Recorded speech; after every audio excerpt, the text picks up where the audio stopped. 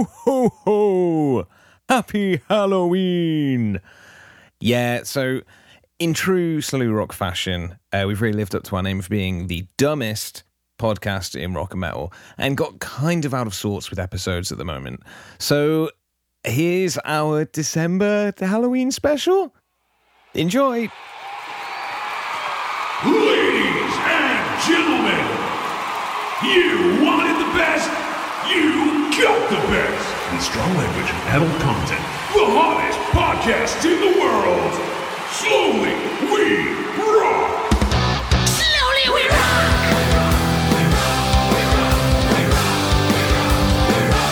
Slowly we rock.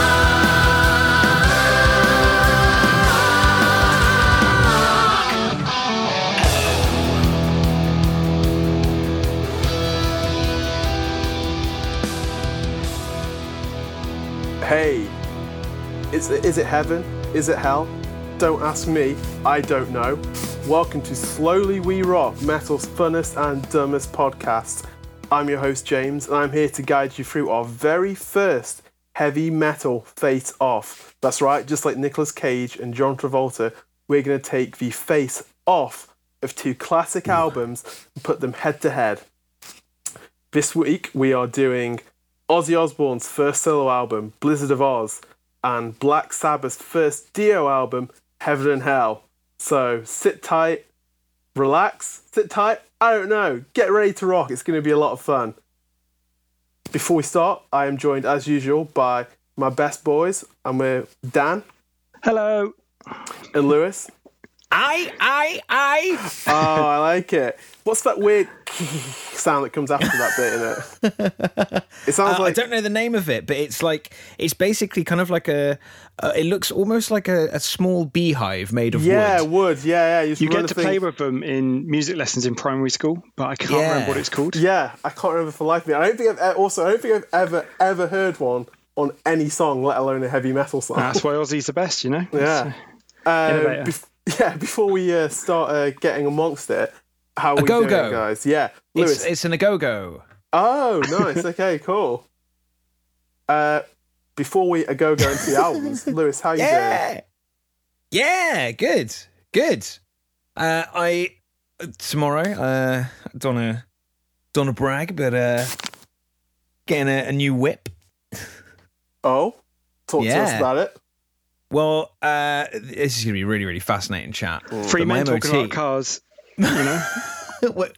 we could be the next one. You said whip. Keep going.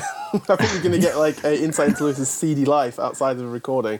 It's my cat and nine tails. Guys, it's going to end with James having to go, I didn't realise the camera could still see me. No,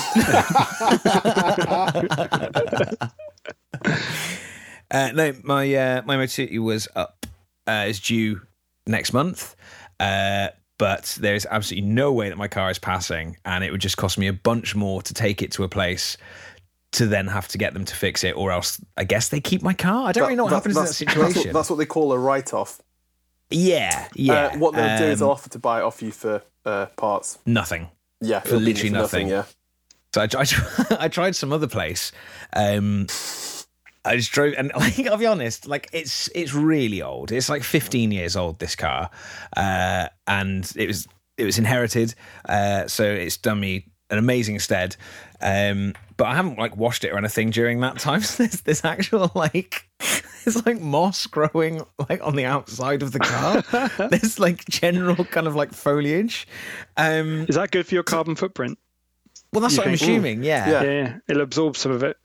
I think it will cover me from, if anyone's trying to get me from above, I don't think they'll be able to clock that I'm not just more grass. Good. Excellent. Yeah, exactly. You got to think about your get out plan. I mean, that's what Sterling Moss was promoting the entire time. That's why he changed his name. God damn it. So, I took it to a place to see if I could sell it, and he looked at it and then just looked back at me and just shook his head. I went, nothing? He was like, 30 quid. I was like, oh, that's fair enough. Wow. Yeah, all right. Jesus. So, yeah, the brakes haven't really been working on it for a very long time. I got them fixed a couple of months ago and it's just gone to shit. So I've been driving around with like not really any brakes for a while. and the car mostly also fills up with water on the inside. It's like constantly damp. It's disgusting. You sure you're not driving one of those like Flintstone cars? Honestly, I think I'd be able to stop it better with my feet than with the brakes that are in it at the minute. So yeah, what was kind of an annoying thing, because I don't really care about cars, I'm now actually really excited about, because I just keep thinking like, oh yeah, well, every time that I've had to drive recently, when I put my foot on the brake and not a lot happens, Jesus. cool, that's not going to be the case. Yeah. I'm going to have a car that I can just stop when I want to stop it. I find driving with you like quite a nerve-wracking experience, as it is. I don't believe that's fair. No, well, it's because I knew you for the longest time when you just weren't driving, and then you turn up in a car one day, and it was just it just put me on edge a little bit. And to know that you're doing that without any working brakes is just like, again, I'm more concerned about my safety than yours, but like it's worrying. So I'm glad you're getting this new car. Yeah, so that's exciting. So other than that, it's, well, I guess by the time people are listening to this, I have, by the way, if you're listening to this right now, we have a few episodes in the bank, so I have absolutely no idea what order this shit is coming out in. No, it's very 2020 of us, I think. Just confusion over time and how fast it goes. Yeah. Like, for those wondering, we did at one point, again, who knows what it's going to be at, but we talked about the new Deftones album, which is the kind of thing we normally dedicate an episode to. Oh, yeah. Oh, God, we did, yeah. Deftones That and was Idols, wasn't it? Yeah, and Idols, yeah. So that all got a mention. That's somewhere. We watched somewhere. the Def Leppard film. Has that gone out? That think went that's out, gone yeah. out. Yeah. That's all Thank gone God out. for that, because I was wasting my time that big. But yeah, so I guess whenever this is up, filming this, it's Spooky Day in 2 days' time. Yes, Halloween. It's Yeah. Halloween. So have you guys been doing anything get in the spooky mood? Living through 2020. Yeah, pretty much. No, just watching, films, and I don't know. It's weird. Like, I can't imagine. Maybe people will dress up for Halloween this year for work, but I couldn't bring myself. The idea of me sat at my table in my own living room on my own, dressed as Frankenstein or something. Even if you're like in a group video call, so it looks good at that point. Because I live on my own, you're still sat on your own doing spreadsheets or whatever, dressed like Frankenstein, There's Even the putting on fun your of the- makeup just to go to the living room. Yeah, exactly. Yeah, in an age where I can't be bothered to put on trousers before I start working, like I'm not getting like. That's got fully nothing to made do with up. lockdown now, has it? It's not. Yeah, it's the reason why I had to work from home last year. Good couple of years on this.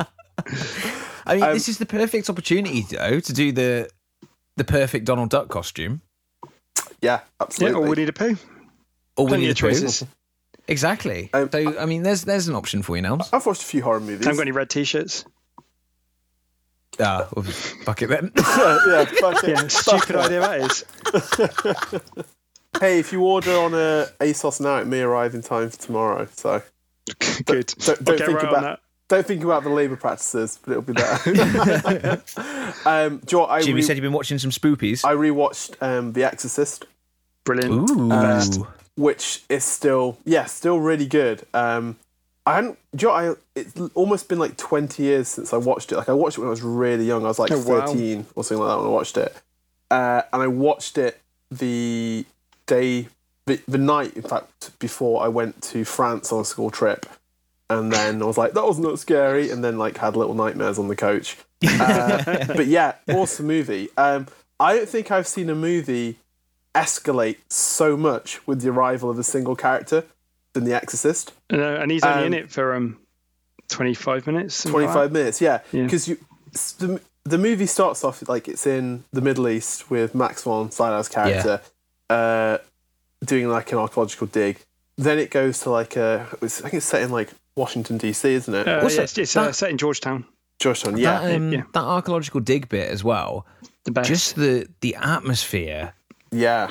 when he's throughout looking the at the whole statue thing. of Pazuzu. Oh, yeah, I love yeah, it. man. Yeah. Love it But so then much. It's then you get to the stuff in Washington DC in the build up, and it's like a little bit of a sort of slice of life sort of drama And it's just got filmed in that kind of like sort of like gritty 70s way. You know, like there'll be a couple walking along, then there'll be like a long zoom in, and them, you know, of them chatting. But it's a super slow burn, and like a huge part of the movie is them working out like, oh, okay, how do we diagnose what's going on with this girl? It's not, you know, the actual exorcism itself happens in the last 20, 25 minutes of the movie. Max von Sydow turns up, and the movie just cranks from like 0 to 11, like, you know, straight away. And like all the iconography from the movie, everything that's made that sort of like stand the test of time, just hits you in those last 20 minutes. It's absolutely incredible. I love it. It's just so good. And I think Absolutely that's awesome why it film. works so well as well, is that it's not a film about possession, right? That's a big part of the film, but it's a film about like that family drama and the effects that what this girl's going through has on the mum. And there's so much more to it. It's actually like character driven. You care about all of these characters. Oh, I was going to say, because if you want to look at it like metaphorical, allegorical, or it's like an allegory, like, because you've got this girl who's basically, she's like a preteen, right? She's pretty young, or It's maybe puberty, isn't it? Yeah, about to hit puberty, and then all of a sudden, like, you know, the sudden change, like the sexuality is like shocking as it is. In there, all sort of like this mum having to all deal with it in the space of like, you know, overnight or whatever. And I was like, okay, that's really interesting. I mean, The Exorcist has been written to death about, like, it's, you know, it's an iconic horror movie. But like, it's like, yeah, there's some really interesting stuff in there, which obviously when I watched it all those years ago, just didn't pick up on it before I was watching it for like the shock value, you know? The fact that all of this stuff is happening on camera as well, you know, like the bed moving and like the puke and stuff like that, you know, all the practical effects. It's just, it's a masterpiece. And it got me thinking, William Friedkin, who directed it, had like a real good little run of movies, because he did The French Connection before that. And then he did a movie called Sorcerer afterwards, which I guess is most famous for like The Simpsons parody. Yeah, with Mr. Plow, isn't it? With Mr. Plow and Homer on the Mountain. But like, they're three just absolutely incredible films. So I also watched your recommendation, Friday the 13th Part 2 as well. Oh, fuck yeah. And did you enjoy it? Yeah, I did. Yeah, it's really well made. Yes, it really. Again, like, it's. I guess it came, what would have been early 80s. It came out, but it's got that 70s feel to it. Like at the beginning when you've got the survivor from the first movie, and she's like kind of at home alone, and the camera just follows her around the house, and you know she's gonna get killed, just waiting for it. But it's the way the tension builds up, and it's what I love about like the original Halloween as well. It's just they're movies that just let the tension ramp up. Well, the first, I can't remember how many, I think it's the first 4 are all set over like 1 or 2 weeks. Because he picks up more and more knocks and injuries throughout each episode or each film. That's cool. And I think that's why 4 is number 4 out of a 12 film franchise is called The Final Chapter. It's not the final chapter, spoiler alert. But in fact, it's not even. In fact, Nelms, it's not even the only Friday the 13th movie to have final in its title. No, because that's the thing. It's the one where they can't use the word Friday is Jason Goes to Hell for Final Friday. Yeah. So they get around using Friday the 13th by calling it that instead. And then you've got, after that one is next Friday. Freddy versus Friday Jason. Next. But they really next Friday. Yeah. Freddy versus Jason, they really ramp up how often Freddy uses the word bitch. He doesn't use it much in the first few Nightmare on Elm Streets. And then by that one, which obviously is the last Nightmare on Elm Street from that run, he uses bitch all the time. He's like Rick James. That's why in that Rick and Morty episode, that's why Scary Terry always says bitch, and it's not really. It's also not that much exaggerated, to be honest. Yeah, it's really weird watching the evolution of Freddy Krueger from, because let's not forget he's heavily implied to be a paedophile and child molester. Yeah.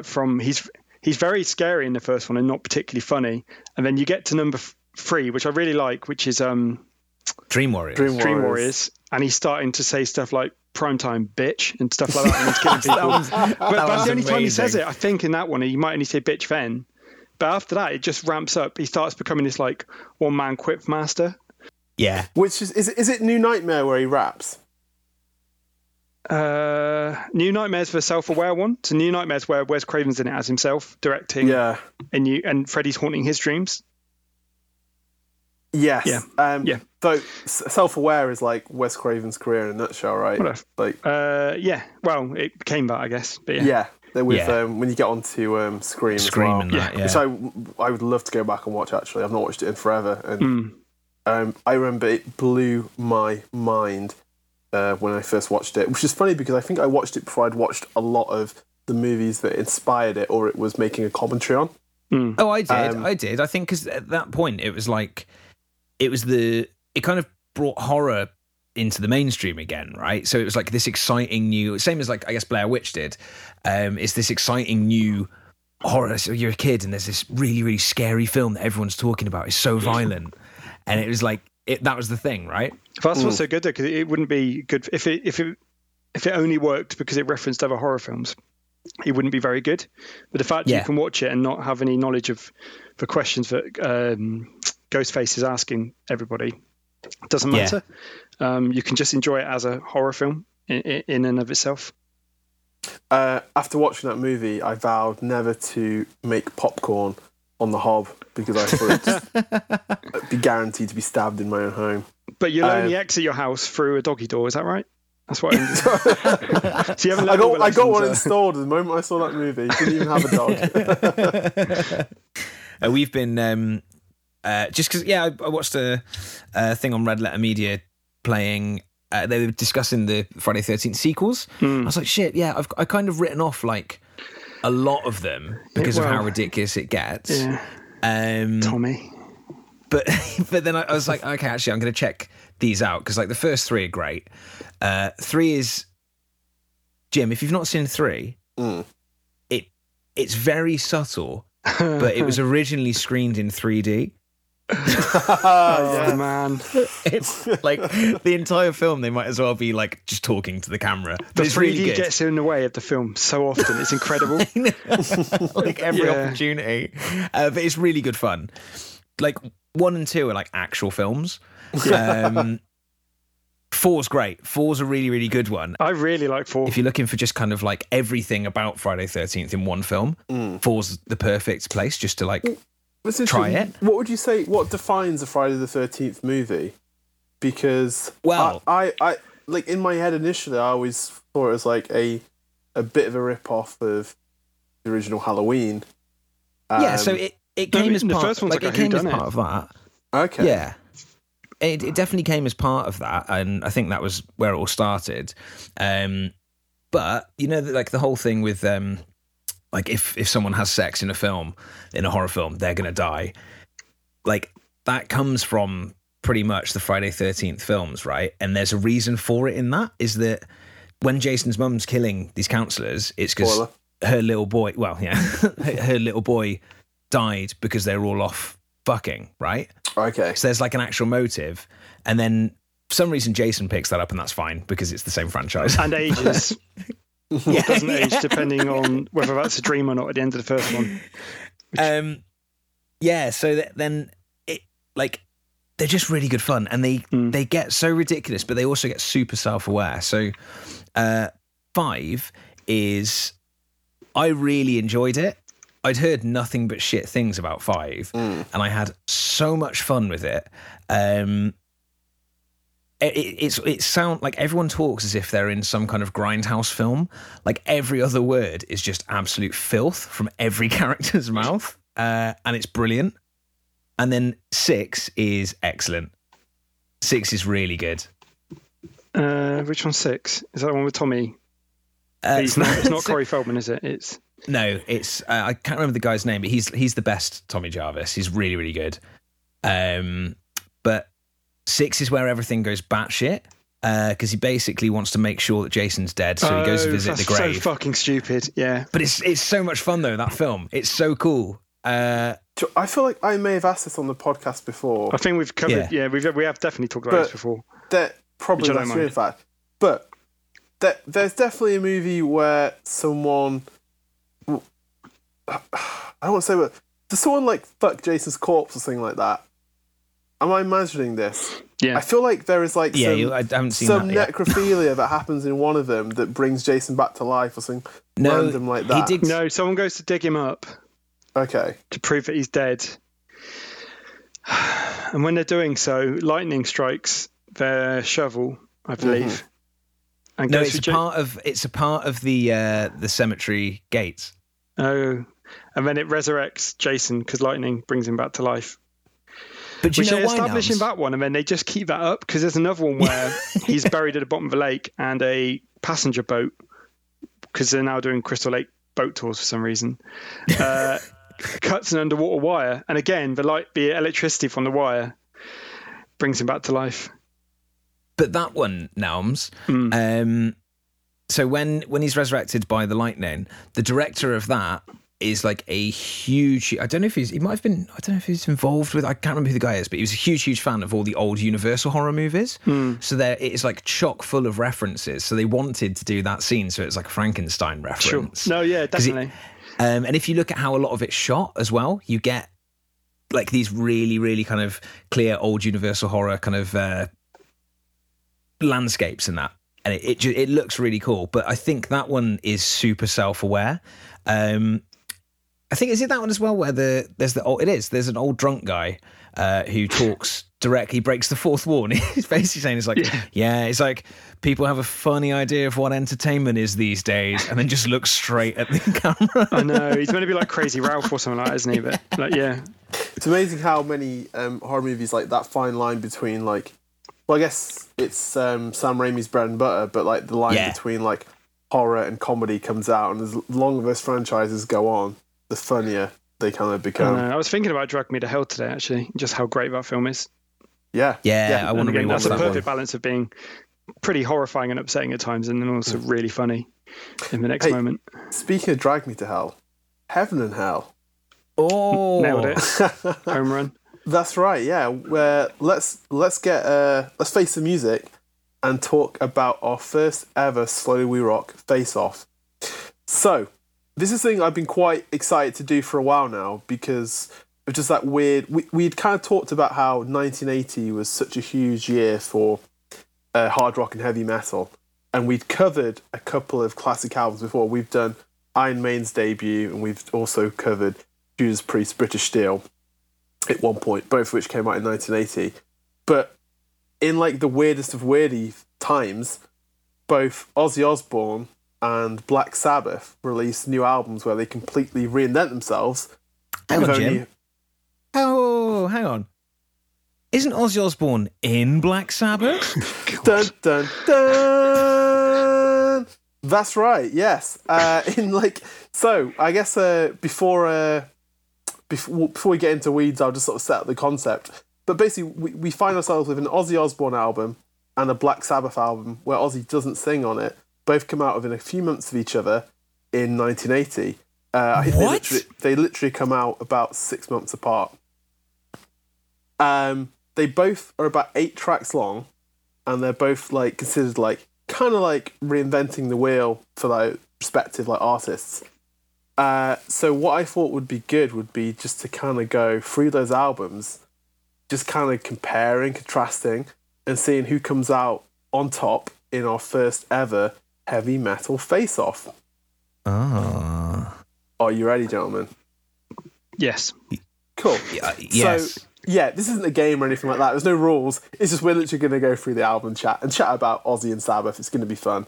And I think Or it'll be we're very just going to argue for 30 minutes. also a possibility, yeah. So, for a little bit of context, Ozzy Osbourne, we all know him, we all love him, we talk about him constantly. One day, I think Dan and Lewis will go see him live, but We'll keeping see. my fingers crossed. When's the tour been rescheduled for? 2022. That's optimistic. And now we've got the villain of time involved as well. Because I mean, I assumed it was cancelled, but I don't think they officially announced anything until like 2 days before.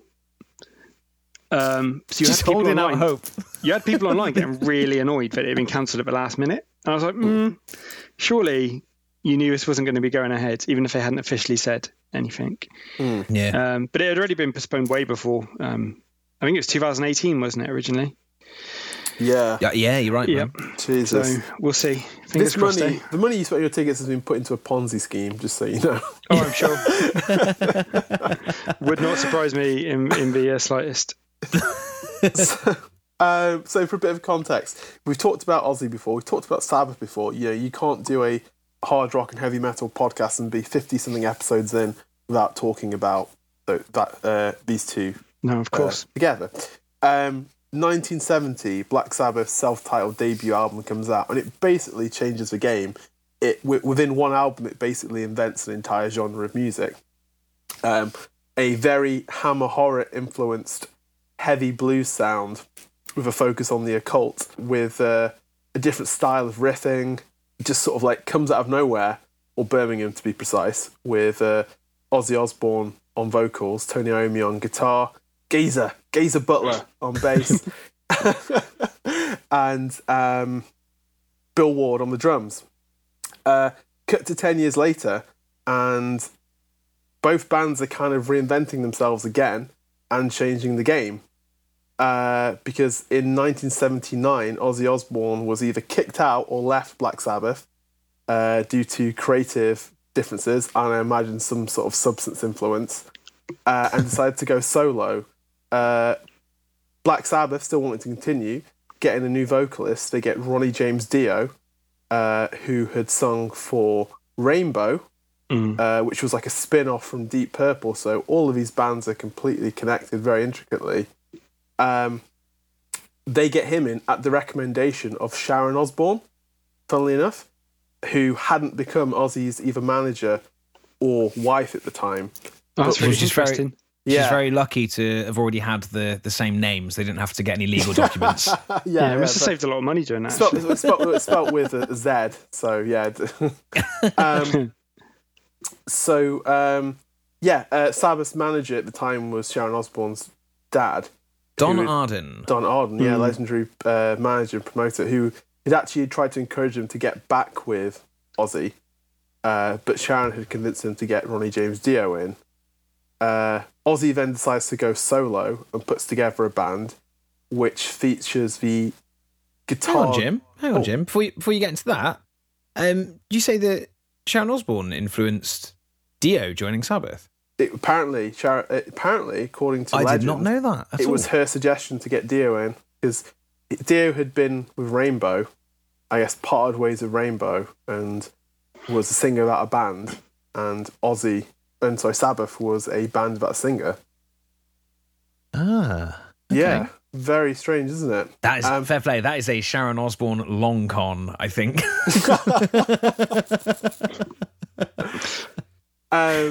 And so Ozzy puts together his own solo band, which also features a young guitar virtuoso by the name of Randy Rhoads. Lewis, could you tell us a little bit about Randy Rhoads? Yeah, Randy Rhoads was a phenomenal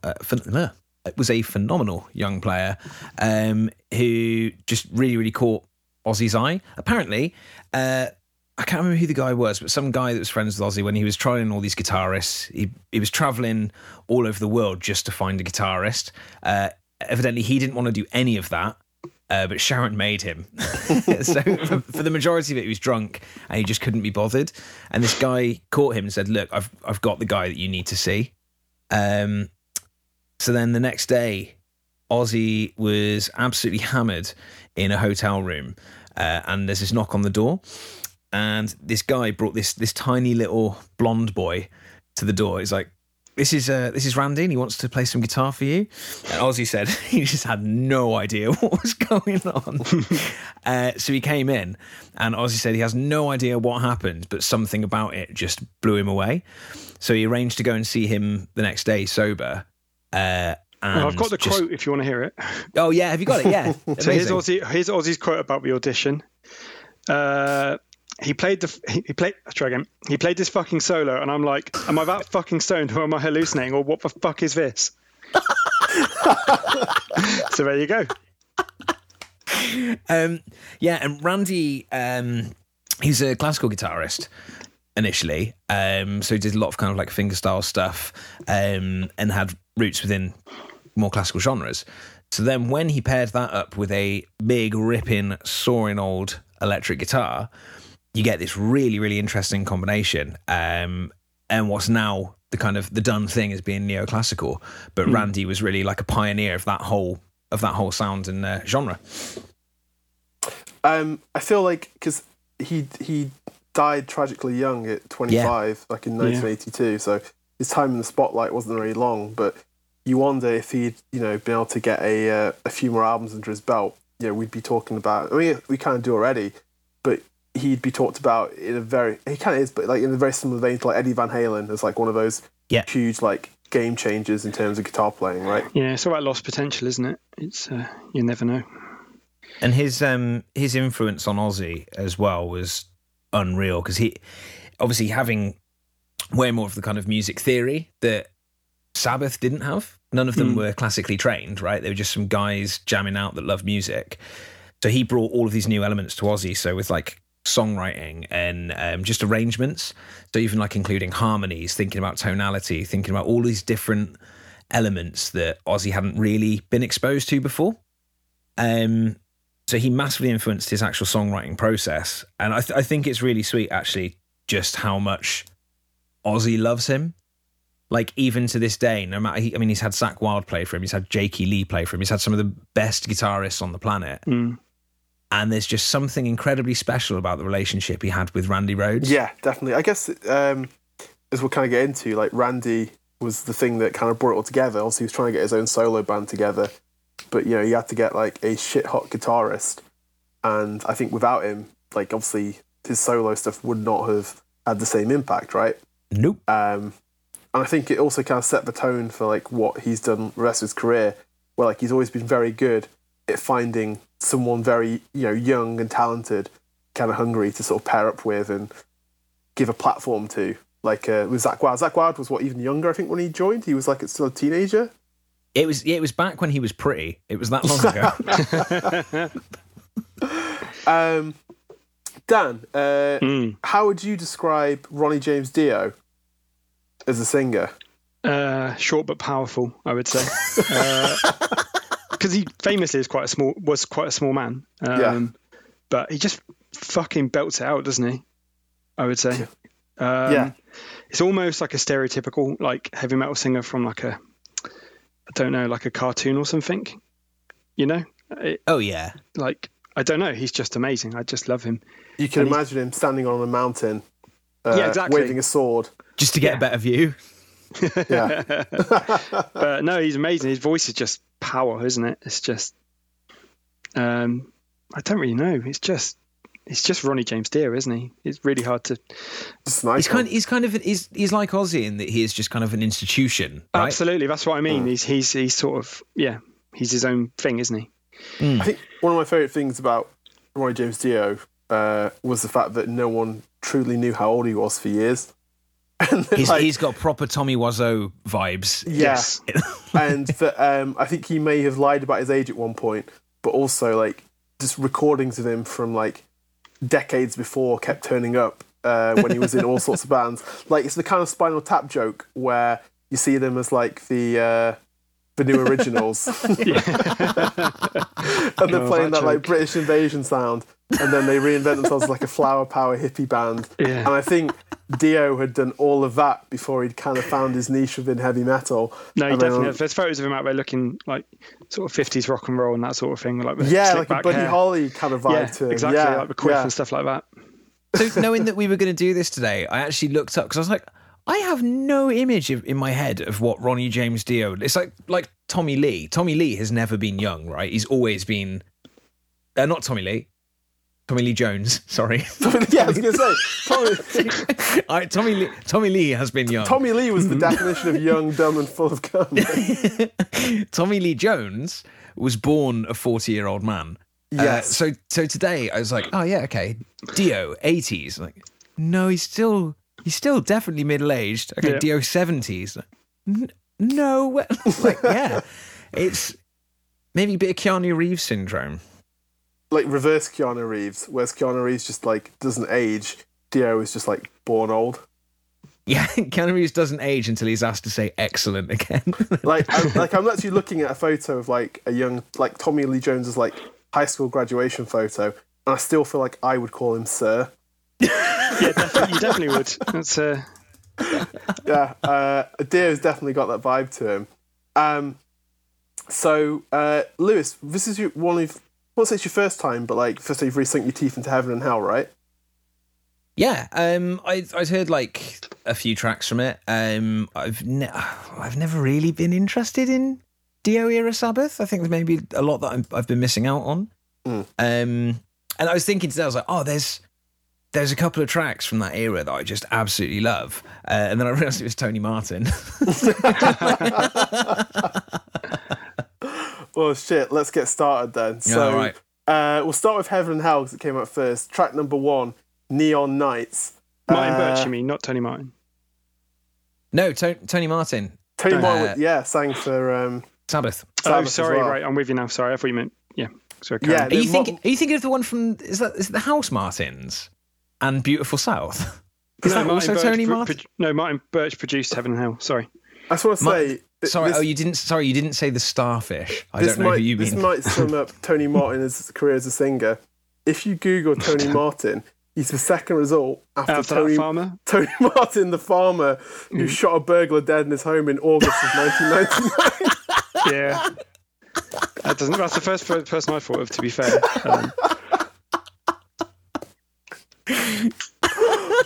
Oh my god. Okay, before we start, I'm going to give a rundown of the tracks. Black Sabbath Heaven and Hell has got Neon Nights, Children of the Sea, Lady Evil, Heaven and Hell. Side 2 is Wishing Well, Die Young, Walk Away, and Lonely is the World. No, Lonely is the Word, I should say. Ozzy Osbourne's Blizzard of Oz has got Side 1, I Don't Know, Crazy Train, Goodbye to Romance, an interlude called D, and then Suicide Solution. And Side 2 is Mr. Crowley, No Bone Movies, Revelation Mother Earth, and Steal Away the Night. So, yeah, let's start with Neon Nights, the opening song in Heaven and Hell. What do you guys think? Like, this doesn't feel like Sabbath, does it? No. No, it feels like a Ronnie James Dio song. Yeah. Yeah. That's not necessarily a bad thing, but it's really... I totally get this, why you were so reluctant to get into Dio era Sabbath, because that Ozzy era is so iconic, right? Yeah. I think in this track, you can still hear a lot of... I guess guitar-wise, it's still kind of got that kind of like paranoid vibe. Yeah. It's still... I think there's still a lot of Sabbath in there, but I think it's a bit more... It feels a bit more stock, right? In like the chord changes, like it's a lot less evil, actually. In fact, that's probably how I describe this album. It's a lot less evil. Yeah, which is kind of funny because like in terms of like lyrics, he's going like real high fantasy as well. Yeah, and I think that's another thing that actually put me off a lot of the Sabbath stuff. Sometimes I find Dio's lyrics to be a little. He's a master of saying it all without really saying much of anything. Yeah, he paints a nice picture, but there's no substance to it. He paints a nice picture, and it's always a dragon. Yeah, like he loves to use like lots of mixed like metaphors and allegories, and it's all very sort of like philosophical. But ultimately, at the end of the day, he's kind of asking you if you want like a cheese or ham sandwich. Do you know what? Actually, I would say it's not very philosophical at all. He's just describing fantasy shit. I think for the most part, and all respect to Dio, the man's amazing, but I think lyrically, he's just a better Music from the Elder by Kiss. Yeah, Strong hey, words. I mean, that's damning with faint praise. That really is. Because I just, for the record, I think this album is absolutely incredible. And I was like a real latecomer to it as well. Like Oh, really? Yeah, I was like, no, I'm not interested in Black Sabbath, that Ozzy Osbourne, doesn't count. And I finally listened to this album and it genuinely blew me away. I had such a good time listening to it. Because like, obviously, just great songs on it, but I think it was Dio's voice. Yes, his voice, he sounds so fucking good on this. Yeah, Incredible. Just flawless. absolutely belts it away. Dan, what do you reckon? Yeah, I really, really like this album. My dad had a cassette of it in a car when we were little, so I'm very familiar with it.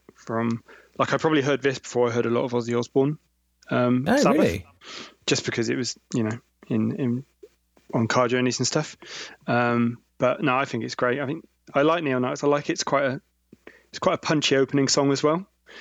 Yeah, whereas a And lot of Sabbath openers were a little slower normally. I think it's quite a smart move to do a different style, because Dio is a very different style of singer to Ozzy Osbourne.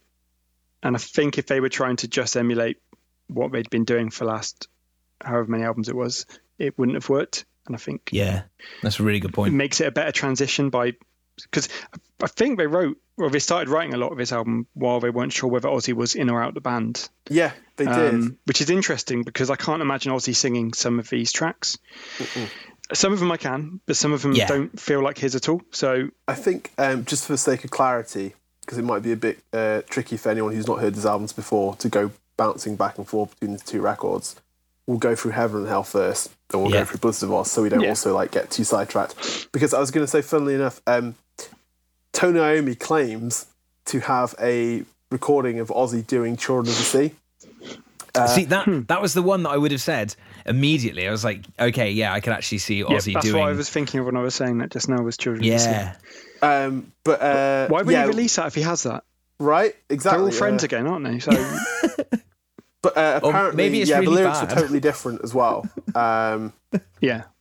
But it's like, I guess, sat on like a tape somewhere in a basement in one of Tony's mansions. He's just never released it, which I think is baffling because I'm sure people would like absolutely be like dying to hear that tune.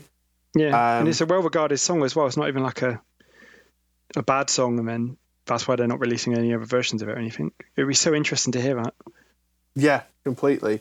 I think it's one of my favourites because that's when like you just get to hear Dio really belt it out though. Yeah, Like, he really leans into the big bits, doesn't he, on this one? he absolutely flexes. Like, again, lyrically, who knows what the hell he's singing about because Nothing. it's Dio. Yeah, what are Children of the Sea? Like, is he literally talking about a school of fish or something? I don't know. Oh, yeah, nice. people. Okay.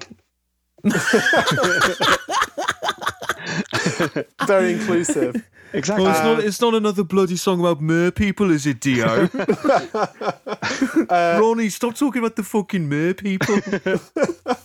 I was being all of Black Sabbath then, by the way. Yeah, obviously. No, yeah. I got Okay, it. good. That's Good, excellent. no, good. It Thanks. upsets me that like Geezer Butler isn't actually a Cockney. He's a Geezer Butler.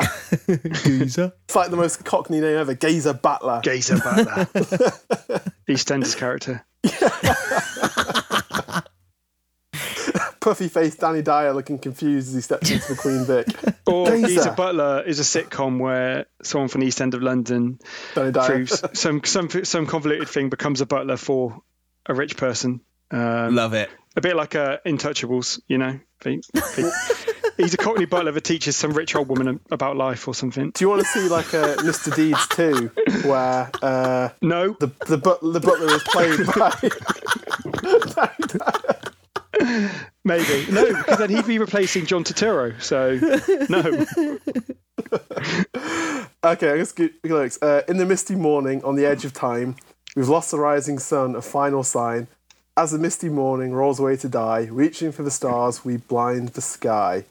What? Then it's like, we sailed across the air before we learned to fly, before it can never end, we glide above... Again, I don't know how much of this is metaphorical, how I much think of it he is was hoping no literal. one was going to look. Like, it just sounds nice while you're listening to it. Do you know what? It's like we talked about on Def Leppard's Hysteria, right? Don't think about what Joe Elliott's singing. It's just how he sings it with the hooks and the yeahs, Yeah. and it just completely works.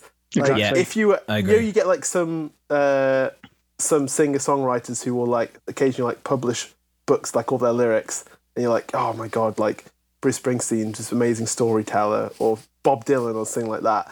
Like, it's This almost is like not that. it's like Emperor's New Clothes. Like, Yeah. It's a swimming pool thing, isn't it? The kids paddling pool where it's 2 meters wide and an inch deep. Follow that up with Lady Evil. Again, this is also another absolute banger of a song, though. I love it, but it also you could tweak it into a Cliff Richard song. Like Devil Woman. Okay. Do you know what I mean? Like Devil Woman or one of those. It's definitely on that line of, and there's some AC/DC songs which are a bit similar, but obviously AC/DC are a lot bawdier with it. Do you guys know AC/DC's got the Lady album, Evil, actually? he's still going on about Witches Valley, and maybe that's a metaphor. I don't know. There's a place just south of Witches Valley where they say the wind won't blow, and they only speak in this could be Spinal Tap, and they only speak in whispers of her name. There's a lady, they say, who feeds the darkness. It eats right from her hand, and with a crying shouts will search you out and freeze you where you stand. This Lady one makes more Evil. sense. He's literally Evil. singing about a witch. She's a magical, mystical woman. So when you first started that, it sounded like it was a bit of a saucy metaphor, perhaps for a butthole. But then it quickly dropped into just being about a witch.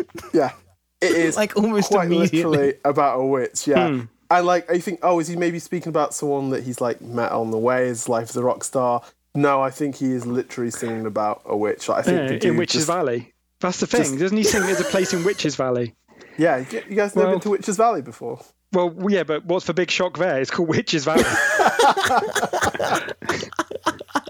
Yeah, it's hardly. This is like a school project to write a Tolkien-esque.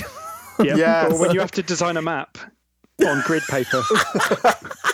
Oh, I used Still to don't love know doing what I that as learned a from that kid. or what lesson that was for. I used to love doing that as a kid. I know Planning everyone a did, map. but what? Honestly, well, Yeah. just nice for the teacher to have a bit of time off, I guess. Like you've got to put as many mountains as possible in there.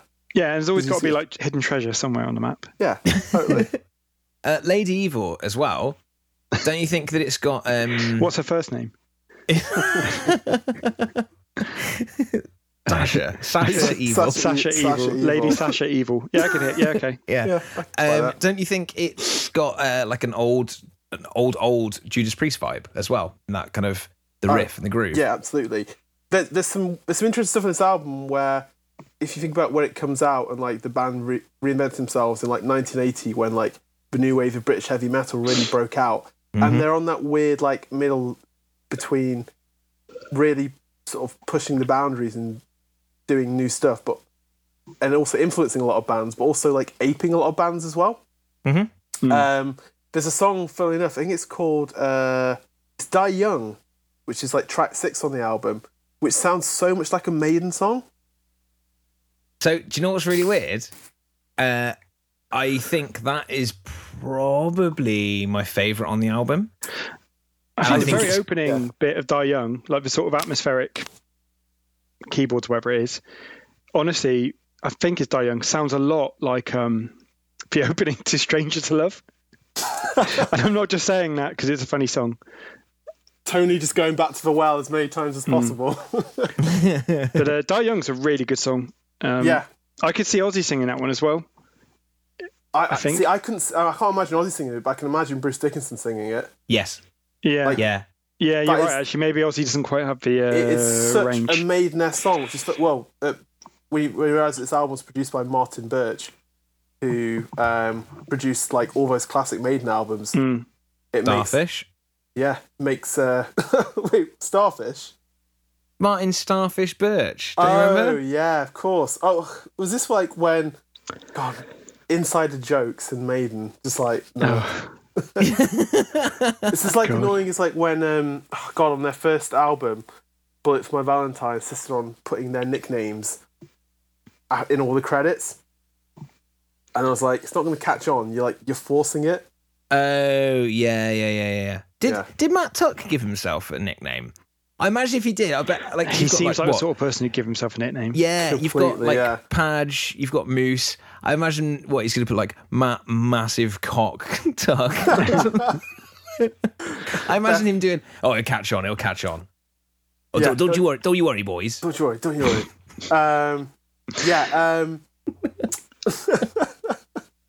Pull out all the accents on this one, chaps.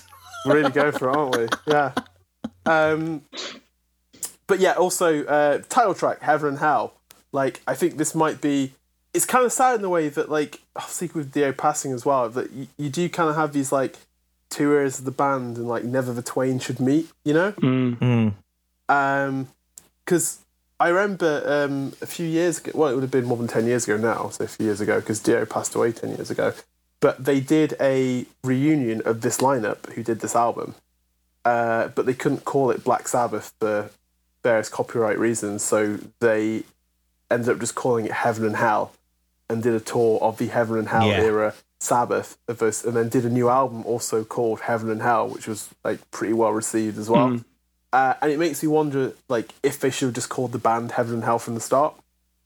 That's what Zakk Wylde says about this album. Oh, you got a quote for us? And can you do it in a Zakk Wylde accent? No, I don't know what he sounds like, to be honest.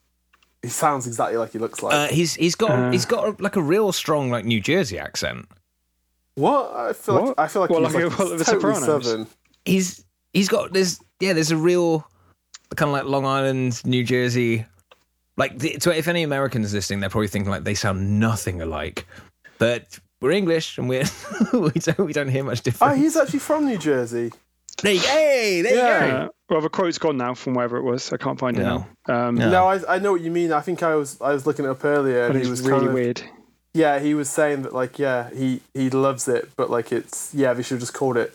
If he'd heard it and it didn't have the Sabbath name, he wouldn't have I found it. questioned it. Oh god, go for it. Get your New Jersey accent on then. Do it Tony Soprano style. I can do it. But no, I can't do Tony Soprano. I've tried before. Do you like a Paulie D from Jersey Shore? No, shut the fuck up. So, Paulie D. Wait, is he the? Hang on, which one's he? He might be right, that one. Is he the one with Paulie D's. He's great. I love that show only because I've never seen a whole episode, I think, but there's a guy who calls himself a situation, which is just that's really funny. Paulie D's one with the big hair. Right, got you. All right, cheers. You listen to Black Sabbath, Ronnie James Dio in it, and it's not Black Sabbath. They should have just called it Heaven and Hell right from the beginning, because you listen to that Heaven and Hell album, but it doesn't sound anything close to Black Sabbath. I mean, this is a long quote, Christ. That sounds about as much like Black Sabbath as Blizzard of Oz sounds like Black Sabbath, which we'll find out about in a minute. If you would have played Black Sabbath for me, I'm a huge Black Sabbath freako. Just a freako. And then with Father Dio, he calls him Father Dio. With Father Dio over there, I'd be going, oh, this is not interesting, right? It's just carry on. You had to chant Zakk Wylde. There's a reason he just sticks to playing guitar, I think. What you just did then is my reaction to everything he puts up on like Instagram. Have you seen any of his videos? Or Oh no, I don't follow. Fuck that. No wonder I don't know what he sounds like. Fall asleep. Freako. God, that quote, honestly didn't realise how long it was going to go on for. Like, honestly, there's probably over half left of what I've read of it. A lot of rambling about anything to actually say. Very long, rambly way of saying they should have called it Heaven and Hell because it's really cool, but it doesn't sound like Sabbath. There you go.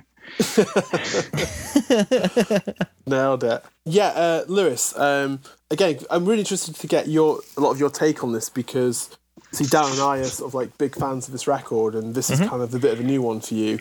What were some of the standouts? Like, what do you think of like Heaven and Hell, Lonely Is the Word, stuff like that? Like, did anything like really grab you at all? So for a lot of this album, I was kind of bored. If I'm completely honest, but I think it's something that I would need to be in the mood for. I think whereas with like a lot of Sabbath songs, it's stuff that I know really well. It's just big riffs, you're straight in. That it doesn't take any thinking, right? It's just like, yeah, fucking go for this. This does feel I think it's really well put together. I think Dio's voice is on fucking fire. I think he sounds amazing with these guys as well. I think they play off each other really, really well. There's a few like really standout tracks. Neon Nights I loved. Children of the Sea starts with the exact same vocal part from Hotel California.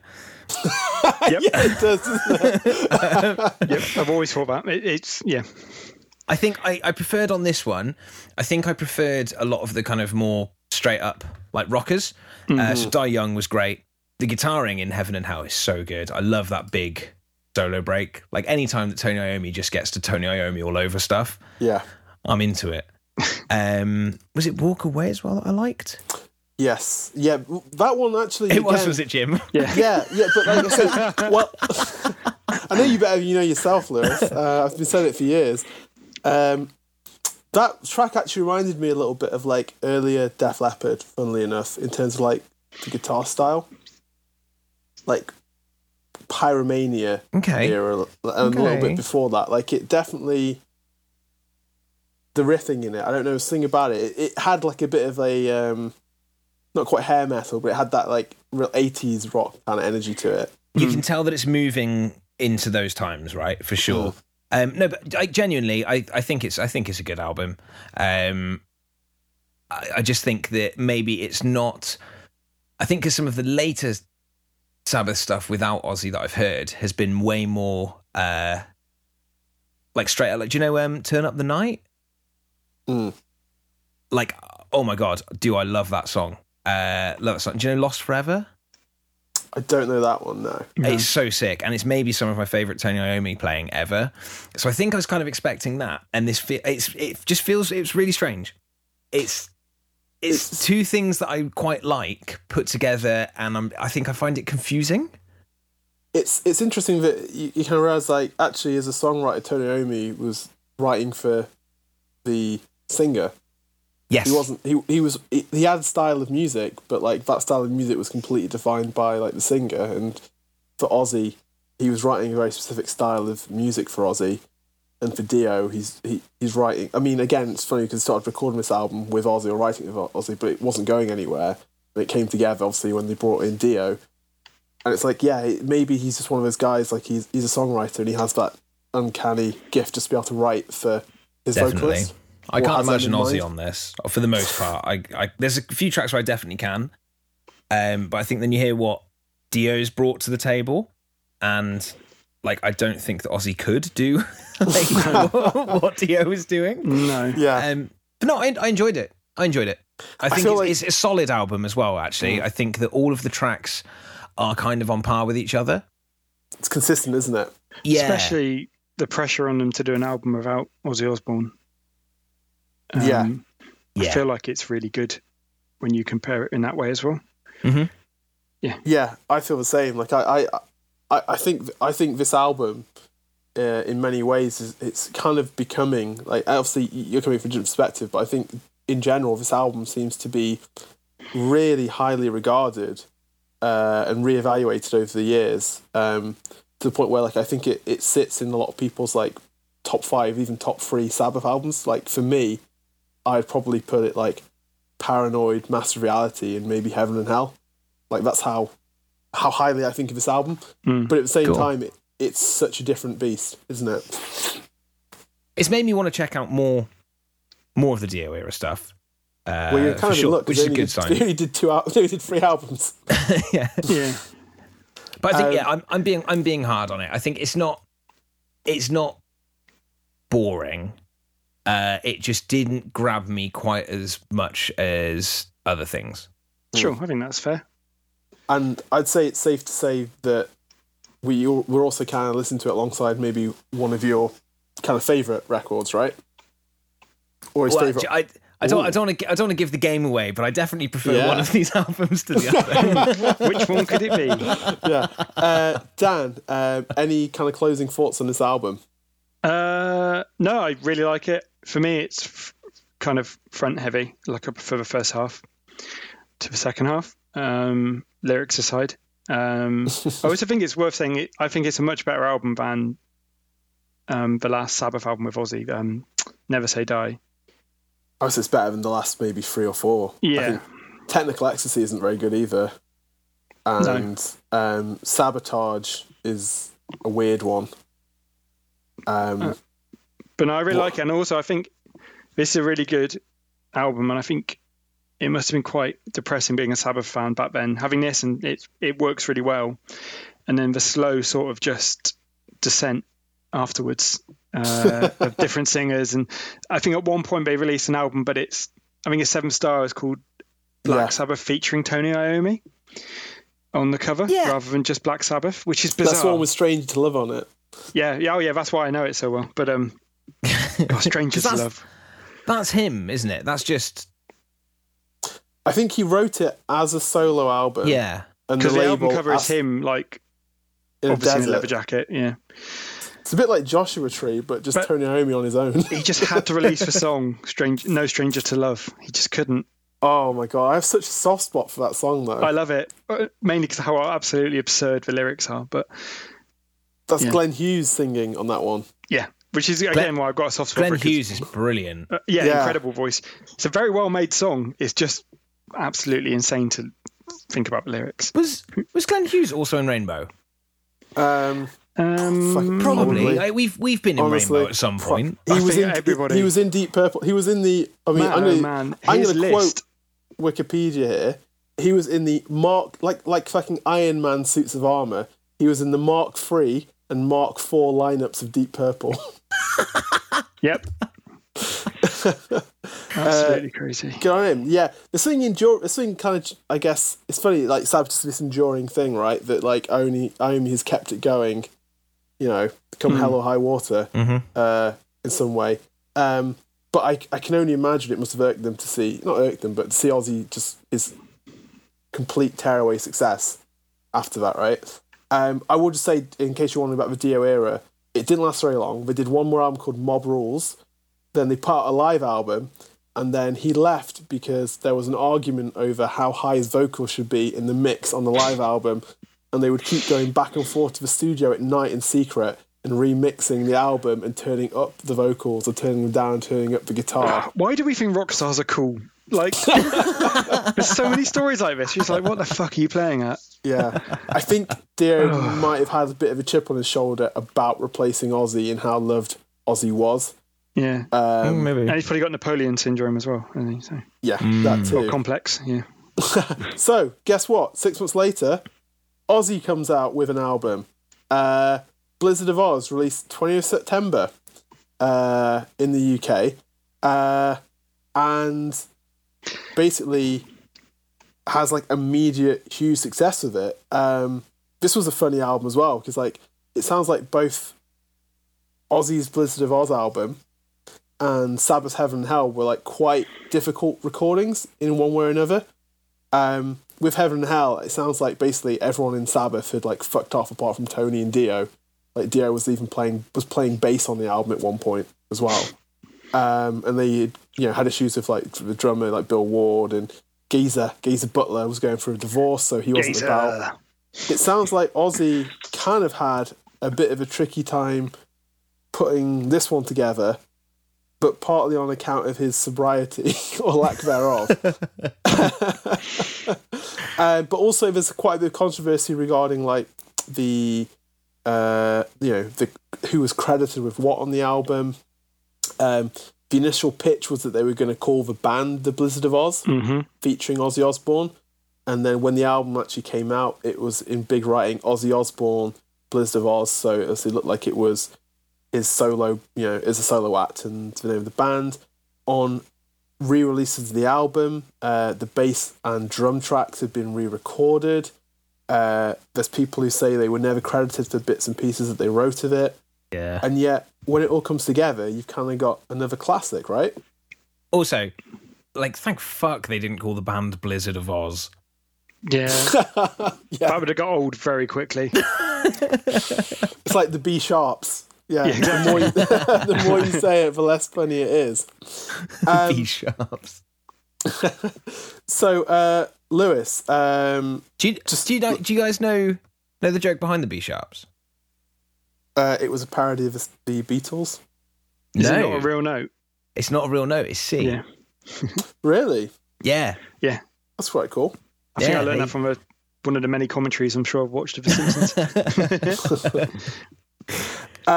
Lewis, do you want to give us, because, like, this feels like it's a big album for you, so do you want to tell us a little bit about it? Yeah. The first 6 tracks of this album are absolutely incredible. And Yes. then there are some Also more songs. front-loaded. Yeah. Yeah. Also, like, in the same way that Heaven and Hell might be a little bit front-loaded, this album is also very front-loaded. No, I think that, you know when you're like creating a character and you're sorting out your stats and you've only got so many points to use. I think on Heaven and Hell, they used them fairly evenly across, so they've got a nice, well-rounded character. Whereas on this one, maybe they've got just this unbelievably muscular, like charismatic guy with just zero intelligence or something like that. Do you know what I mean? Like it's super. I think the good tracks are a lot better. I think they're amazing, and then the others are just there. Are also there, yeah. Yeah, but the playing on it's just great all the way through. Yeah, all the way through. It stands out even on the lesser tracks. They still sound great, and yeah. So just to run through that track listing again. Track 1, I Don't Know. Incredible. We've got Crazy Train, which is just everyone knows that song without even knowing it. You know, partly because of the Osbournes TV show and The Office. And The Office, yeah. Goodbye to Romance, which is again a top Aussie ballad. Like obviously he loves his like Beatles, and he always tries to get like his Beatles-esque sort of ballad in there. Got D, which is like a little interlude, but Suicide Solution and Mr. Crowley, absolute classics. Then you get to the back end and it's No Bone Movies, Revelation Mother Earth, where Ozzy is kind of like an eco-warrior, like a Dave Angel type. And then there's Steal Away the Night, which is just like a kind of rocking finisher. I always forget about Steal Away the Night. And so you looking at me, looking at you.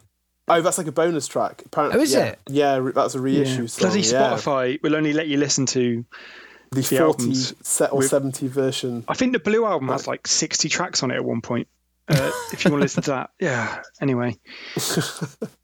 But yeah, I always think you looking at me, looking at you's on the album because of Spotify and how many times I've heard it now. Yeah, no, it's that's a bonus tune. So let's start off. I Don't Know. Perfect opener. Yeah, I think it's so good. I fucking love that song. It's just such a good like opening statement for the album, and the riff's great and the way it builds up. I'd love it. I just think it sets the scene for what you're about to mostly get into. It also kind of starts to paint the picture of like, or really starts to define like Ozzy as like a personality. Like if you think about what he's like with Sabbath, and Sabbath are singing all sorts, you know, but obviously about a lot of like drug usage, but like they're singing about doom and gloom and like war and crazy, all sorts of stuff, some trippy stuff. Whereas you get here, it's Ozzy just going, yeah, the war's crazy. I don't know, I'm crazy too. And that's just how it kind of goes. Yeah. And it's quite interesting, like seeing like what we think of as like the Ozzy personality today kind of forming on this album and kind of starting to be defined. Lewis, what do you reckon? I think it's an absolute blistering opening. I think one of the things about Randy Rhoads as well is that he just had such a unique sound. Doesn't sound like any other guitarists in like just in his tone. I think as well. I think part of it was that he was. I feel like a lot of the guitars on this were like quad tracked, which is where you record like the same part 4 times and you just stack it on top of each other. So I think we spoke about it before, but to do that well, you have to play it like fucking perfectly 4 times. Or badly 4 times in exactly the same way. As long as it's identical each time. I guess you've got to have it matched up, haven't you? So yeah. So all the leads on this are double tracked. So it's just got that really big meaty sound. And when the guitars come in on this, it doesn't sound like anyone else, right? And now, 40 years later, it's just like if you think of the Ozzy Osbourne guitar sound, probably that.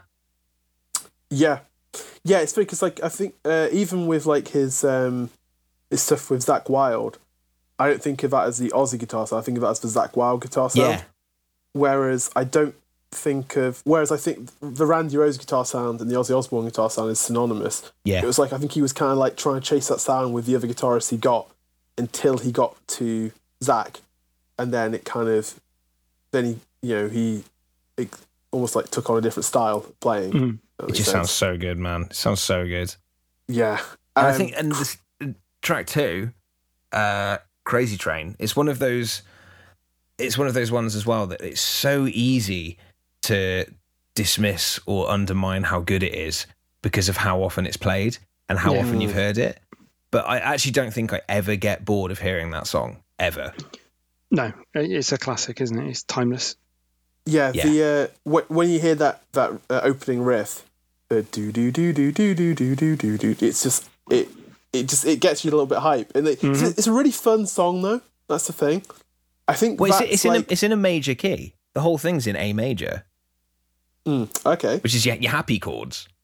Which is the opposite of metal, right? So like Sabbath, almost everything was like as minor and gloomy as possible, and then this is completely That's why it's such a nice like bouncy poppy song, isn't it?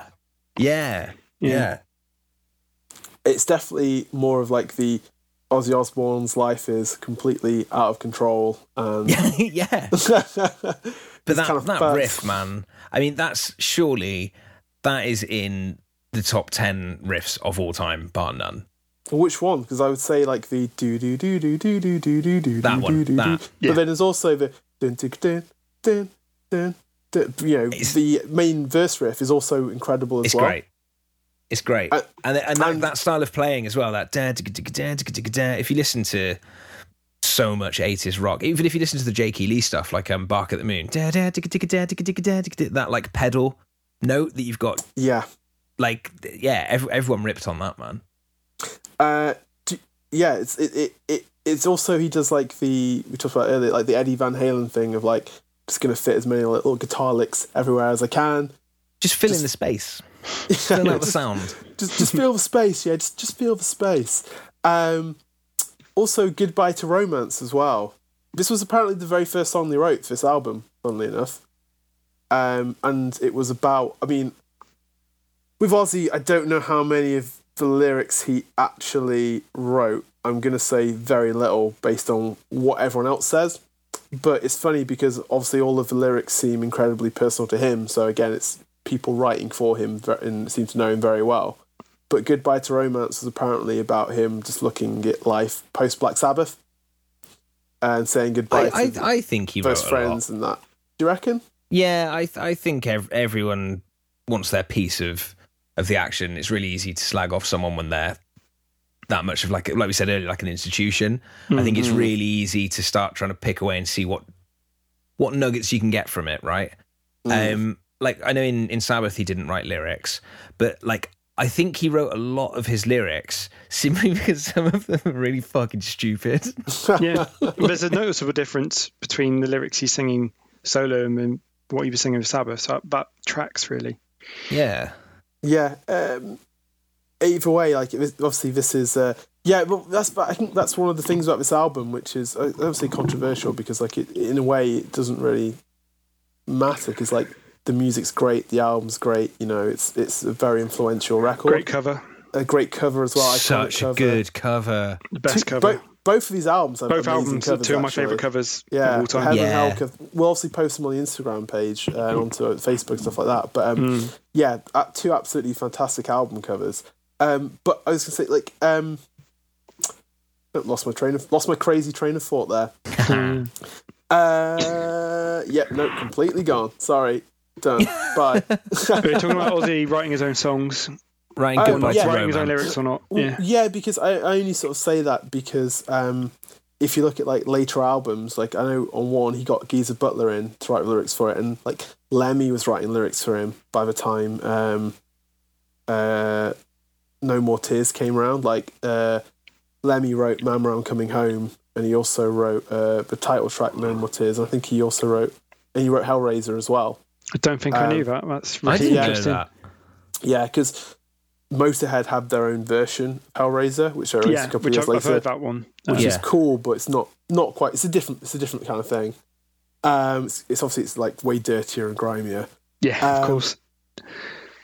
But so I wonder, like, obviously how much of it, you know, and also he was a bit of a wreck at the time, so I do wonder. But it's a bit of a weird one because I think there were a lot of people involved in the record, like from Yeah. early songwriting to recording in the studio. And yeah, And it definitely I think that sounds like I think anything that he did right was probably very collaborative. yes. Do you know what I mean? completely. Yeah, I always get the impression that he's there's always been like a collaborative artist. He's always someone who just wants to work with people who kind of capture the mood that he's in at the time, stuff like that. To put where that's why he's working with like Rick Wakeman's son, writing a record and stuff like that. It's just it works with Lemmy, and I think maybe at one point I think Dave Grohl may have written a song for him and stuff like that. So yeah, I think it's like a lot of those like iconic singers. They always have some really good talent wanting to come along and write songs for them. Next, we got a controversial one. Suicide Solution. Oh, we got D. Okay. Yeah, D, it's weird, 'cause it's like a little interlude. But just kind It's- of, Little Randy Rhoads piece. yeah. It's just really nice. Is that after his mum, isn't it? Really? Yeah. Just a nice little Aw. break in pace, isn't it? Before Yeah. Suicide Solution immediately punches you in the face Oof. with How that do, riff. how do you guys feel about this one? Oh, what a fucking song. It's great. You can tell Ozzy wrote the lyrics for this one. I mean, famously he did because he had to defend it. He had to defend it in court, Yeah. didn't he? But you can tell he wrote these lyrics based on they're clever, but they're also really stupid. Yeah. Yeah. Yeah, dude, I love this song. I think It's amazing. it's got one of those in films where someone will walk into like a saloon and everyone will just stop and look at the cowboy kind of walking on in, and there's just such a fucking it's a real BDE that comes with that, right? That is the opening of this song. As soon Swagger. as it kicks in, you're just like, who is this? Yes. Apparently the line, wine is fine, but whiskey's quicker. It's like the opening line lyrics for Suicide Solution. Came to Ozzy, but it wasn't a reflection on suicide, but actually it was about Bon Scott's death. Yeah. But yeah, then Bob Daisley wrote the majority of the song's lyrics, has stated that Ozzy's own substance abuse and issues were in mind when he composed the song. But yeah, this song resulted in a court case after a depressed teenager had committed suicide, allegedly after listening to the song, and the boy's parents sued Ozzy and CBS Records for encouraging self-destructive behaviour in young persons who are especially susceptible to dangerous influences. It's just very sad, isn't it? There's And there was part of it was to do with subliminal messaging. I thought that was Judas Priest's Better By You, Better Than Me. So there's been a bunch of stuff out around. I don't know if it was part of that court case or what, or if they were just like scrap. I don't know where it's come from. There's always been a thing that Ozzy shouts, "Get the gun and shoot" in it, which it does sound like. And he had to kind of come out because they kept having all these things come out about it, and he had to come out and say, no, he's actually shouting, "Get your flaps out." Which, well, we'll get onto that in a couple of tracks' time, to be honest. Yeah, I think we talked about it on the Judas Priest episode, but when Rob Halford just played a record back, and I think he just said, Would you like a peppermint? Would you like a peppermint? Yeah, you kind of hear whatever you want in there. And I think also, obviously, grief is just such a terrible thing, and I think when processing that, and it's hard to comprehend, what's happened. It's very easy you want to then something to blame, don't you? something to point the finger. of course. Yeah. And to be fair, Ozzy is someone who controversy's never exactly hurt him, has it? No.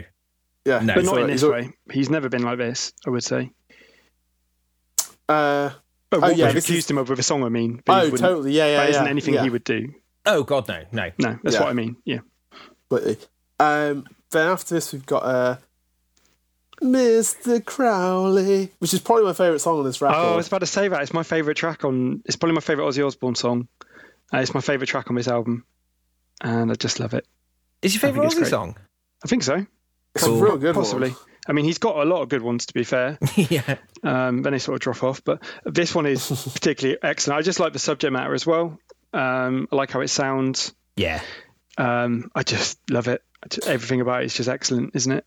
Nelms, who is Mr. Crowley? He's a school teacher. No, he's an English occultist named Aleister Crowley. He's very sort of iconic for expanded ways of thinking with the mind, I guess, would be one way to put it, and sort of like a very prolific writer and sort of poet, and sort of, I don't think he was an alchemist, but he's that sort of level of like person, do you know? It's really hard to like into the occult and like magic and sort of expanding your mind and all that sorts of things. He's perfect Ozzy Osbourne song fodder, to be honest. This is like a perfect perfect marriage of music and topic, I would say, and like obviously experimented with drugs and I was gonna say, I feel like he kind of did he popularize like sort of the use of absinthe in terms of a, like, you know, as a way to sort of trip out, or maybe I was thinking of other people, but for some reason in my head I associate Aleister Crowley with also like absinthe use. Not sure. It feels right. Yeah, fuck it. Yeah, he did. If it feels right, do it. Yeah. We're not historians, Jim.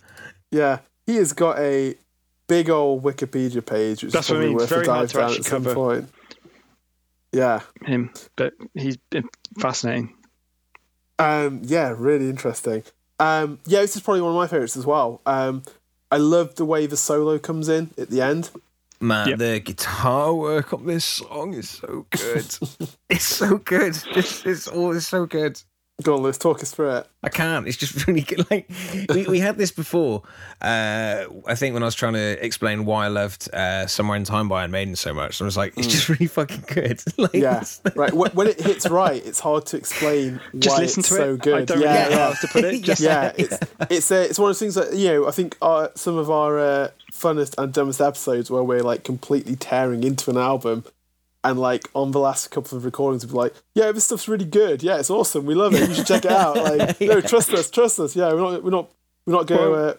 We should actually start really kind of heavily promoting just crap albums, like we're really into them. Like, oh no, Generation Swine. It's awesome. Or like on his travel shows, Anthony Bourdain stopped really describing the food he was eating, other than what it was that he was eating and if he liked it.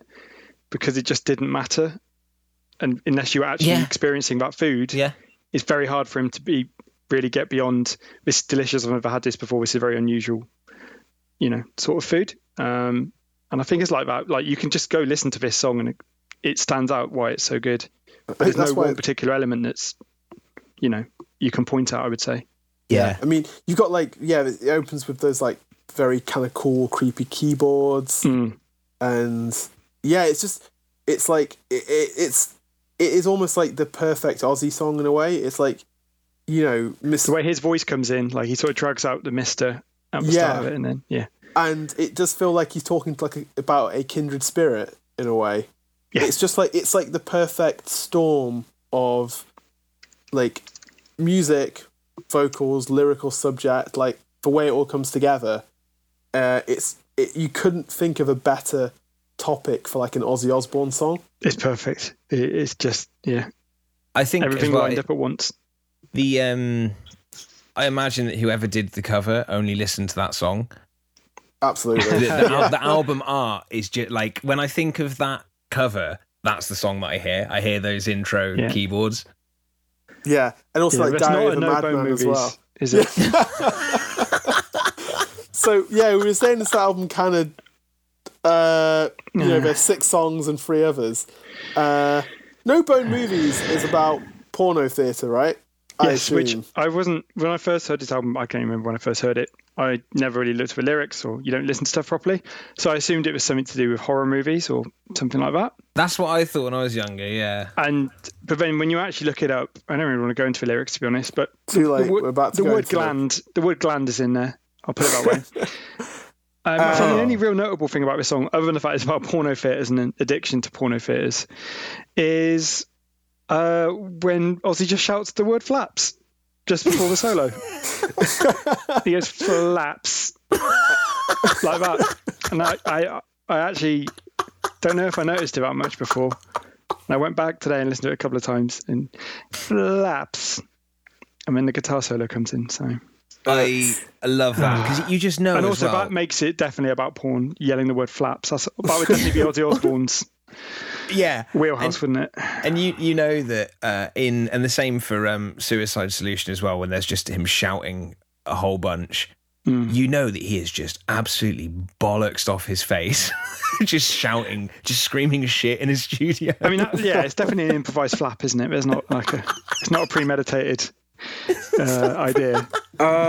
Yeah, he wasn't flapping with intent. No, well, the lyrics over that song. Voyeur straining in love with his hand, a poisoned passion pulsating gland. Yeah.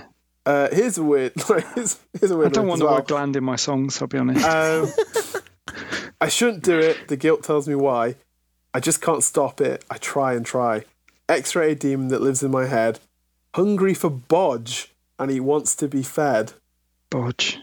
What's bodge? I don't know. But if you're on a work laptop, don't Google it. It would be my idea. Yeah, the album kind of gets weird because again, you've got Ozzy singing about porn, then you go on to Revelation Mother Earth, where he's singing about his fear of like nuclear war. But again, I think the guitar work on is it called Mother? No, it's not called Mother, is it? It's what's it called? It's called Revelation Mother Earth. I think the guitar sounds absolutely amazing on that track. Guys, Yeah. bodging is a traditional wood turning craft. Using green wood to make chair legs and other cylindrical parts of the chairs. Oh, genius. yeah. Okay. That's You know what? actually It's a really brilliant clever. song. Yeah, very Yeah. clever, yeah. Probably one of the best songs. Flaps. You should have just called it classy wanking. Yeah. Should have called it. I But know, you should have just called it woodwork. bodging the flap. Oh, Jesus. I don't know. Flaps. Do I need to bleep any of this out? Most of it, but we haven't done it this far. So, I mean, since we've started recording any episodes. Yeah. So yeah, Revelation Mother Earth. Yeah, what do you think? Because like obviously you weren't too keen on the back half of this album, or it doesn't leave a lasting impression. What do you think, Lewis? I think it's fine. The guitar's great in this. That's what I mean. The lyrics are whatever, but I think the guitar sounds really good. Yeah. Yeah. It's odd hearing. I don't know. Yeah, Ozzy is like a sort of Dave Angel Eco Warrior, or like a kind of ban the bomb, or like raising awareness of the threat of nuclear weapons. I know. Doesn't quite But I seem think- right, does it? Nobody listened think- to him. I don't know. I think this is the most Black Sabbath one on the record. Interesting. And It's a good song. Weirdly, It's got a weird melody to it. It's really it is a good tune. It's just I think it's the most Black Sabbath. I could also imagine it being on Heaven and Hell and being sung by Dio. It's weird. Oh, absolutely. It's Yeah. really strange, but I think it's definitely got Sabbathy vibes in it for sure. I think that Ozzy tried really hard to hit that first note. Yes. Yeah, you can tell he's really into this one, can't you? It's odd. Yeah, it's like it's the only song on. Like you can tell this album he's working really hard to kind of get away from Sabbath and do his own thing. And this is the track which is most Sabbath-esque. But yeah, maybe I don't know. Maybe it's one that works. Actually, I don't know. No Bone movies like. Yeah. By the end of this, that's going to be our favourite No song. Bone movie feels like the most Aussie songs. It's the cheekiest song. It's No very Bone cheeky, movies. Jim. Yeah, very It is very cheeky. In his defence, it is cheeky. And then last track on it, "Steal Away the Night." Really cool riffs. Yeah. I don't really remember it until it's on, if I'm honest, but it's fine. I think Ozzy It just- sounds good on it as well. I just think when you look at the songs that have come before it, it's not surprising Yeah. that it doesn't stand out. But it's not a bad song. It's just there. I can't imagine a Aussie set where he doesn't play at least the first, if we don't count Bone D as a movies. song, because it's not a full song, yeah. But like the first 6 songs, or whatever, first 5 or 6 songs of this Yeah. album, like you can't imagine him doing a live set about playing stuff off that record. No, Then absolutely the back not. half, if you went in and went, "Oh, Ozzy played No Bone movies," you'd be like, "Oh, Also, That was just a call choice, him like- Bone Movies is. Oh, we haven't got time. But Like, what did he drop to play No Bone Movies? It's like, oh, well, he didn't play Bark at the Moon. he just had to yell out the word flaps. I mean, if we ever get to see him now, I think now there's going to be part of me that's just holding out, like, please play No Bone Movies. I'm going to look up his set when I saw him at Ozfest way back in the Yeah. day. I think it was 2002 because I'm an old man. Yeah, it was 2002. I'm just going to have a look for the set list if you want to fill in. Yeah, no, I'm also looking at Ozzy Osbourne set list. Okay, so he did, when I saw him, No Bone Movies, followed by Bone No Movies. No, he didn't do. He did all the classics you can imagine. So he started off with I Don't Know, which I remember. Then he went into War Pigs, which is a very... Yeah. According to this, he played War Pigs twice, which I can't quite imagine. But I don't think he realised he did either. Yeah, I think that was a mistake. oh, no. But not on whoever wrote the set list on Ozzy. Yeah, I'm looking at like his. I'm looking at his set list from Download 2018, and he did like Bark at the Moon, Mr. Crowley, I Don't Know, Fairies Wear Boots, Suicide Solution, No More Tears, Road to Nowhere, War Pigs. Then they do a instrumental medley of like Miracle Man, Crazy Babies, Desire, and Perry Mason. Then a drum solo, so he takes a bit of a break. And then I Don't Want to Change the World, Shot in the Dark, Crazy Train. Then an encore. Then Mama, I'm Coming Home, and Paranoid. Then wow. the closing track, as just like on the played over the PA, is him and Kelly Osbourne's version of Changes. Perry Mason's a great song, though. It's great. Yeah, I feel like this album, like Ozzy, if there's like one criticism of like a lot of his solo stuff, he has a blueprint and he follows it pretty closely across his career. Like in terms like lyrically and musically, in terms of tone, right?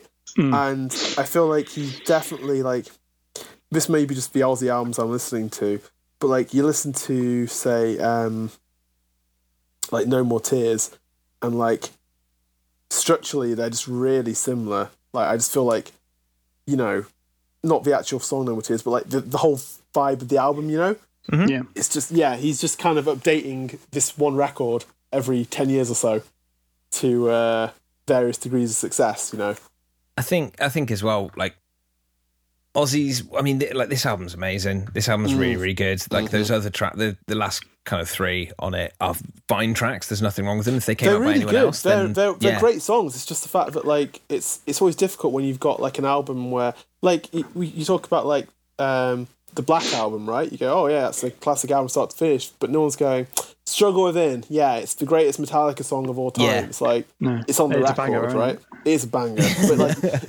your mind doesn't immediately go there when you think the Black Album. No, same with Through the Never. I love that one. Nope. It's the only song of that album I can't get on board with. Any other album, it would be a standout, but on that one, just like, get to the others. Anyway, we'll do that one day. But I think with Ozzy, like from that point, most of his albums will have a few just really good tracks, and by really, I don't mean like just good for Ozzy Osbourne. I mean like all timers, amazing all timers. Yeah, and then the rest is maybe a bit fillery. But then at the same time, if you were to do a greatest hits for Ozzy, definitely a 2 CD era, isn't it? Oh, definitely. It's definitely a double discer. You'd be sport for choice for a lot of tunes. And that's not even including Sabbath stuff. Yeah, would exactly. you call the best of sport for choice? I would call. Who's it? Who's second? Is it Spinal Tap's second album? Is this called like a second helping? I can't remember. You might be on it. Yeah. I was gonna say because on Diary of a Madman, the follow-up album to this, because again, this is so weird, but like the Dio era and the Randy Rhoads era of each band was just so short-lived, just 2 albums, Obviously, Dio left due to a bit more of an ego kind of thing, but Ozzy, obviously Randy Rhoads tragically passed away in a plane crash when he almost flew into Ozzy's tour bus. He didn't want to go on. He didn't want to go on the. No, it's terrible. Hated flying. Absolutely hated flying. Really? Mm-hmm. tragic. He's kind of What- pushed into it when a bunch of the roadies and that were getting super drunk. It's a shame. I don't mean like physically someone like pushed him on Yeah, and set them but up. he was, You know he was what I mean? coerced. He was convinced, yeah. What a legacy he leaves behind, though. I know. So, right, we'll wrap this up here. I think 2 pretty damn good albums from the Birmingham boys, the boys from Brum. Dan, if you had to pick between one of the 2, which would it be? Blizzard of Oz, I think. Lewis. You'd be happy with either. I'd just say you can't go wrong with either, really, if you want something nice to listen to. But Blizzard of Oz is just iconic, isn't it? Lewis, which one would you go for? It's no contest for me. It's Blizzard of Oz. Shit, okay. And obviously, my vote counts for 4, so I would go with Heaven and Hell. So the winner of our first ever Really? Slow We Rock face-off is... No, I'm joking. Yeah, I'd probably go with... Yeah, it's a tough one for me. I think I prefer Heaven and Hell, but I think I also forgot how much I love Blizzard of Oz. Yeah. Yeah, I think I took it... It's an album that I took for granted, and like I've listened to it maybe twice this week and just had a great time. Yeah, I've both had that on times a lot with it. this week. Yeah, It's yeah. wonderful. I've just listened to No Bones movies on repeat all week. That's all you need. Just- Flaps. Speaking of flaps, I guess we're gonna have to like flap our hands goodbye because it's been a long one. Nailed it. I hate this. You guys can't see it, but we're on a video call now, and Jim is just flapping that hand. That's a way of waving. Cooey. Yeah. It's a good visual gag for the podcast. I've enjoyed this though. This has been good fun. Yeah, it's been a while since we've like really Pitting a couple nerded of albums out head over. to head. Obviously, we did the Van Halen episode recently, but it's a while since we've actually nerded out over albums that we actually like. Mm-hmm. Which means just for the balance of things, we kind of need to do some shit talking about a record soon. Yeah, yes. It's so much easier for us to talk about things that aren't very good. Yeah. Yeah. Oh man, Absolutely. Let's do it. Oh, I'd like to move away from Def Leppard for a bit, but yeah, there's probably a real shit album that we need to cover. Do you know what? I'm I open to all wish- suggestions. I wish I remember what songs they were, but it's been 2 or 3 times this week I've been listening to Planet Rock and a song's been on. I mean, I've been really surprised at the end when the DJ's gone da da da da da Def Leppard, and I've been like, what? Yeah, I can't remember. It's all like the 90s stuff. It's like, what on earth is that? it's what they can get the rights to on Planet Rock now. It's a bit cheaper. No Joe Joe Elliott's got his own Bonamassa? radio show on there. Is it him playing it? Yeah, freestyling it. But no, Anyway. this has been loads of fun, and I really hope that you've enjoyed listening. If you've got any thoughts about either of these albums, if you think that we are complete lunatics for pitting Ozzy for the most part over Heaven and Hell, let us know. You can get in touch with us via slowlywerock@gmail.com. We are on Instagram, where we are at Slowly We Rock Podcast. We're on Twitter, on Facebook, we are just at Slowly Rock. Get in touch, give us a shout. It's always absolutely wonderful to hear from folk. And I'd love to get some opinions on these albums, or any interesting, juicy little tidbits that we didn't know about. Yeah, absolutely. It's always fun. It's always fun to do a learn. There's so much trivia of these albums. There's probably going to be something which we completely missed. There's one thing in it. There is one thing we've missed massively about Blizzard, but we can't get into now. But it would be a whole episode's worth. But look up on Wikipedia. There's a whole thing about how it got re-recorded and people got shafted out of parts, and it's mad. It's pretty wild. It's a wild ride. It's a crazy train. Yeah. It's a crazy train. Yeah. Way. But no, thank you so much for listening. It's been a joy. Thanks for listening, guys. If you've enjoyed what you've heard as well, recommend it to a friend. We're all locked down at the moment. It's always nice for a friend to reach out and say, hey, do you miss the sound of human voices? Do you want to hear 3 that you've never heard before talking about crap that you really don't care about? You're in luck. Just give us a little share. It goes a long way. Just take your friend's phone and go on their podcast app and add us. Yeah, Be Bono aggressive. it. Bono Yes, it. exactly. Install all of our work to their phone without consent. We'll call it the U3. That's it. Perfect. All right, guys. Thank you so much. Thanks, guys. Bye, guys. Thank you for listening.